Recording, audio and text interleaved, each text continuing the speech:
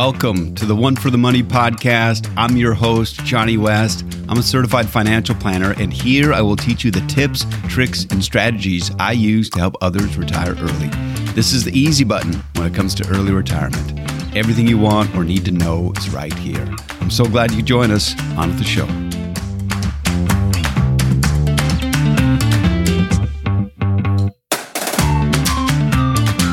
Welcome to episode 17 of the One for the Money podcast. I'm always glad and grateful you take the time to listen.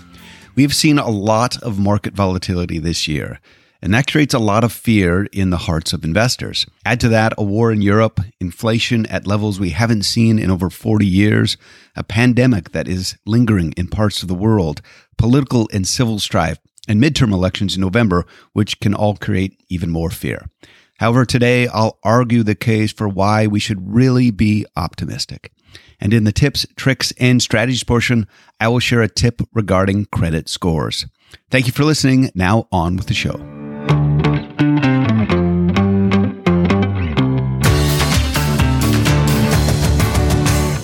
If you read the news, it can get pretty disheartening.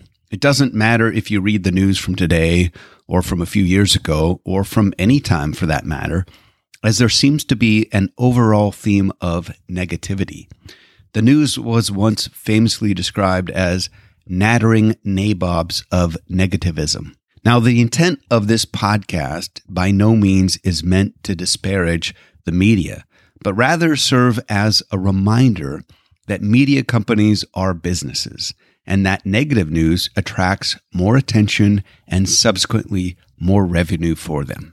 More eyeballs mean they can charge higher prices for commercials.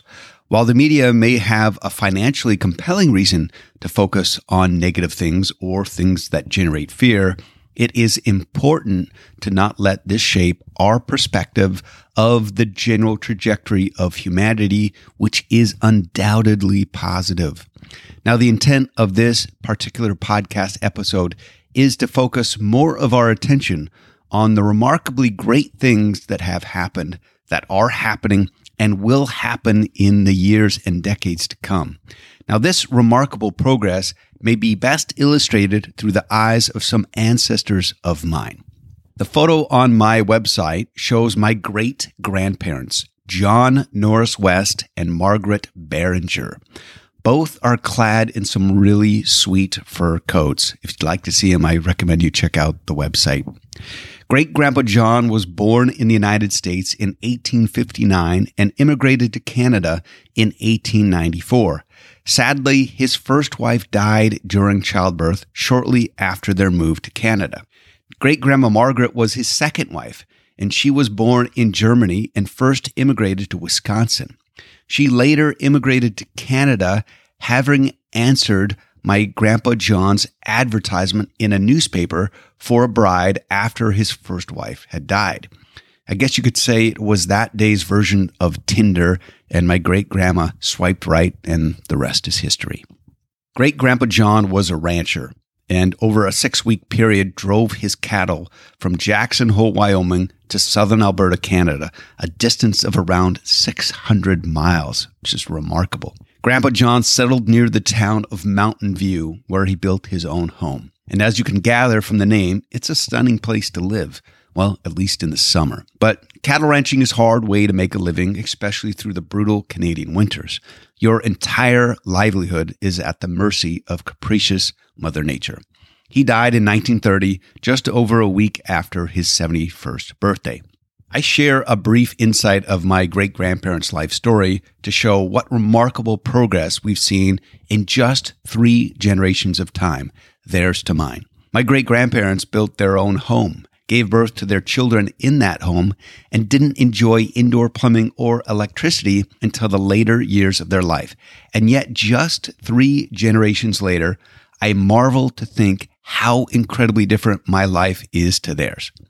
Could you imagine telling my homesteading great-grandparents that their great-grandson could see and speak with someone instantly on the other side of the world via a device the size of half a piece of bread, my iPhone? What would they say when you explained that this FaceTime was made possible because of the signals being sent via satellites orbiting the Earth. It would be mind-blowing. Imagine if my great-grandparents were shown a smart speaker that you could give voice commands to. In their day, a smart speaker was likely a politician. Well, today, not so much. What would my great-grandparents think when they heard someone say, "Hey, Alexa, please order me some toilet paper"? And a few hours later, at least not during COVID, it's dropped off at their doorstep. Now, my great-grandparents didn't even have indoor plumbing for most of their lives, let alone toilet paper or a way to order it to be delivered just hours later. What would they say about self-driving cars? Back then, it was when their horse took off with no one in the carriage. What would my grandparents say about the feats of architecture, medicine, agricultural productivity, airplanes, and space travel that could all be enjoyed by their great-grandson? All of this progress occurred in the last 100 years. And the pace of that progress and positive change is only moving faster. If this is the progress of the last 100 years, what about the progress in the next 100 years? I don't think we can even imagine it, much like any of our great-grandparents could possibly have imagined our day. Now, I am really blessed that I still have grandparents alive today. My grandpa Steele just turned 99, and my grandma Laurie will turn 96 in September. They recently celebrated their 76th wedding anniversary, which is remarkable. I'll include a link to an article in a local paper about when they celebrated their 75th wedding anniversary. Now, my mother, siblings, and I had a Zoom call with them when they celebrated their 75 years of marriage.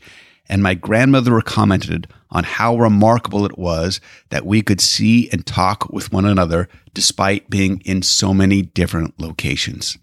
Now, the changes that my grandparents have seen during their lifetime, indoor plumbing, telephones, air travel, and the internet, are nothing short of miraculous. Those changes will continue. Things have gotten a lot better for everyone on this beautiful world. In the 1980s, 50% of the world lived in poverty. Now it's only 10%, and that change occurred in just 4 decades. I share this to show the remarkable pace of progress, but if you focused instead on the negative, you would have missed out on how bright the future can be. Let's say we told someone in the year 1900 that the following would occur in the next 120 years: 2 world wars, over 30 other major wars and conflicts with multiple genocides, 17 recessions in the United States alone, 1 depression, terrorist attacks around the globe, bouts of mass starvation, and 2 global pandemics, first in 1918, and of course the one in 2020. If then you asked that person if they wanted to invest in the stock market during that period, they may have said you'd be crazy. And yet the results were nothing short of remarkable, as the Dow Jones rose from just 66 in 1900 to nearly 33,000 as of today's recording. So while I admit that there are things happening now that are very concerning, but a review of history shows that that has always been the case. There have always been reasons why it's scary to invest, and yet investing proves itself over and over again. Now, some argue that this time it's different, but they are joining a long list of people that said the same thing throughout the events of the last century, and they were all proved wrong. I believe that regardless of what happens, people will still work and earn a living. People will still spend their money on goods and services. And by investing in well-run companies that provide those goods and services, it is one of the best ways to grow your wealth. Finally, I want to add that this episode is airing on July 1st, which is Canada Day, the country in which I was born and raised. It's a great country, especially in the summer, but we're also just a few days away from our celebration of America's independence on July 4th. Now, Canada was granted its independence from Great Britain in 1867, whereas we all know America won its independence from Great Britain, which was officially recognized in 1783 with the Treaty of Paris, but of course, initially declared in 1776 by our courageous, remarkable, but not perfect founding fathers. Both countries became independent of Great Britain, but Canada was more the lover and the U.S., of course, the fighter. And speaking of America, and keeping with this episode's theme of optimism, while there are many things that are of significant concern in this country, I think it's important to focus on the incredibly great things this country has and will continue to offer this world. Many of the amazing achievements I discussed earlier, the internet, space travel, etc., are a result of the greatness and promise of America. America will continue to be the greatest country because we have the most freedom to make it so. May God continue to bless America. Well, I hope you found this helpful. Now on to the tips, tricks, and strategies portion of the podcast.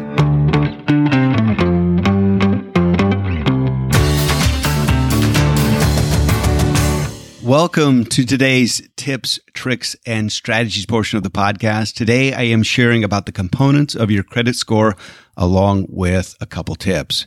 Your credit score can be an important part of your financial plan, especially when you purchase a home. However, most people don't know how their credit score is determined. Now, you may have heard your credit score referred to as your FICO score, so named after the Fair Isaacs Corporation that created this metric. Now, your credit score or FICO score has 5 major components, which are as follows. 35% of your credit score or FICO score is derived from your payment history. 30% is derived from the amount you owe. 15% is derived from the length of your credit history. 10% is new credit that you have opened. And the final 10% is the type of credit that you owe. Now, for lenders, if you have a credit score or FICO score greater than 800, your credit is deemed exceptional and you'll be offered terms with lower interest rates. Now, if you're above 740, then you'll be considered very good. Of course, paying less interest is a significant part of your financial plan and creating wealth. Now, there are 3 companies that provide credit scores to lenders: TransUnion, Equifax, and Experian. And the first tip is I recommend that you freeze your credit with all 3 companies. And that will allow you to freeze your credit so that no one can open new credit in your name that may potentially impact your FICO or credit score.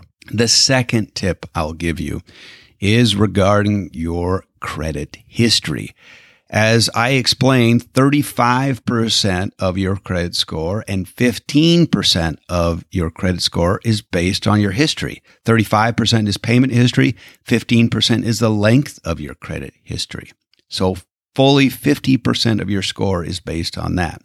Now, I know of people that canceled a credit card that they had opened up years and years ago, and because they canceled it, that dropped off their credit report. So they had a shorter payment history and credit history, and it negatively impacted their credit score. So something to consider before you drop one of your old credit cards. Of course, you'll want to ensure that you're not paying fees on those on an annual basis, but something to review definitely before you cancel any of those. Well, I hope you found this tip helpful. And if you have any questions about this or my podcast, feel free to reach out to me at betterplanningbetterlife.com. Thank you for listening. And until next time, remember that no one builds wealth by accident. If you want to learn more about how to build wealth to retire early, head on over to my website at betterplanningbetterlife.com. The opinions voiced in this podcast are for general information only and are not intended to provide specific advice or recommendations for any individual. To determine which strategies or investments may be suitable for you, consult the appropriate qualified professional prior to making a decision. There is no assurance that the techniques and strategies discussed are suitable for all investors or will yield positive outcomes. The purchase of certain securities may be required to affect some of the strategies. Investing involves risks, including possible loss of principal. Economic forecasts set forth may not develop as predicted, and there can be no guarantee that strategies promoted will be successful. All performance referenced is historical and is no guarantee of future results. All indices are unmanaged and may not be invested into directly. Individual tax and legal matters should be discussed with your tax or legal professional. Johnny West is a registered representative with and securities offered through LPL Financial, member FINRA, SIPC.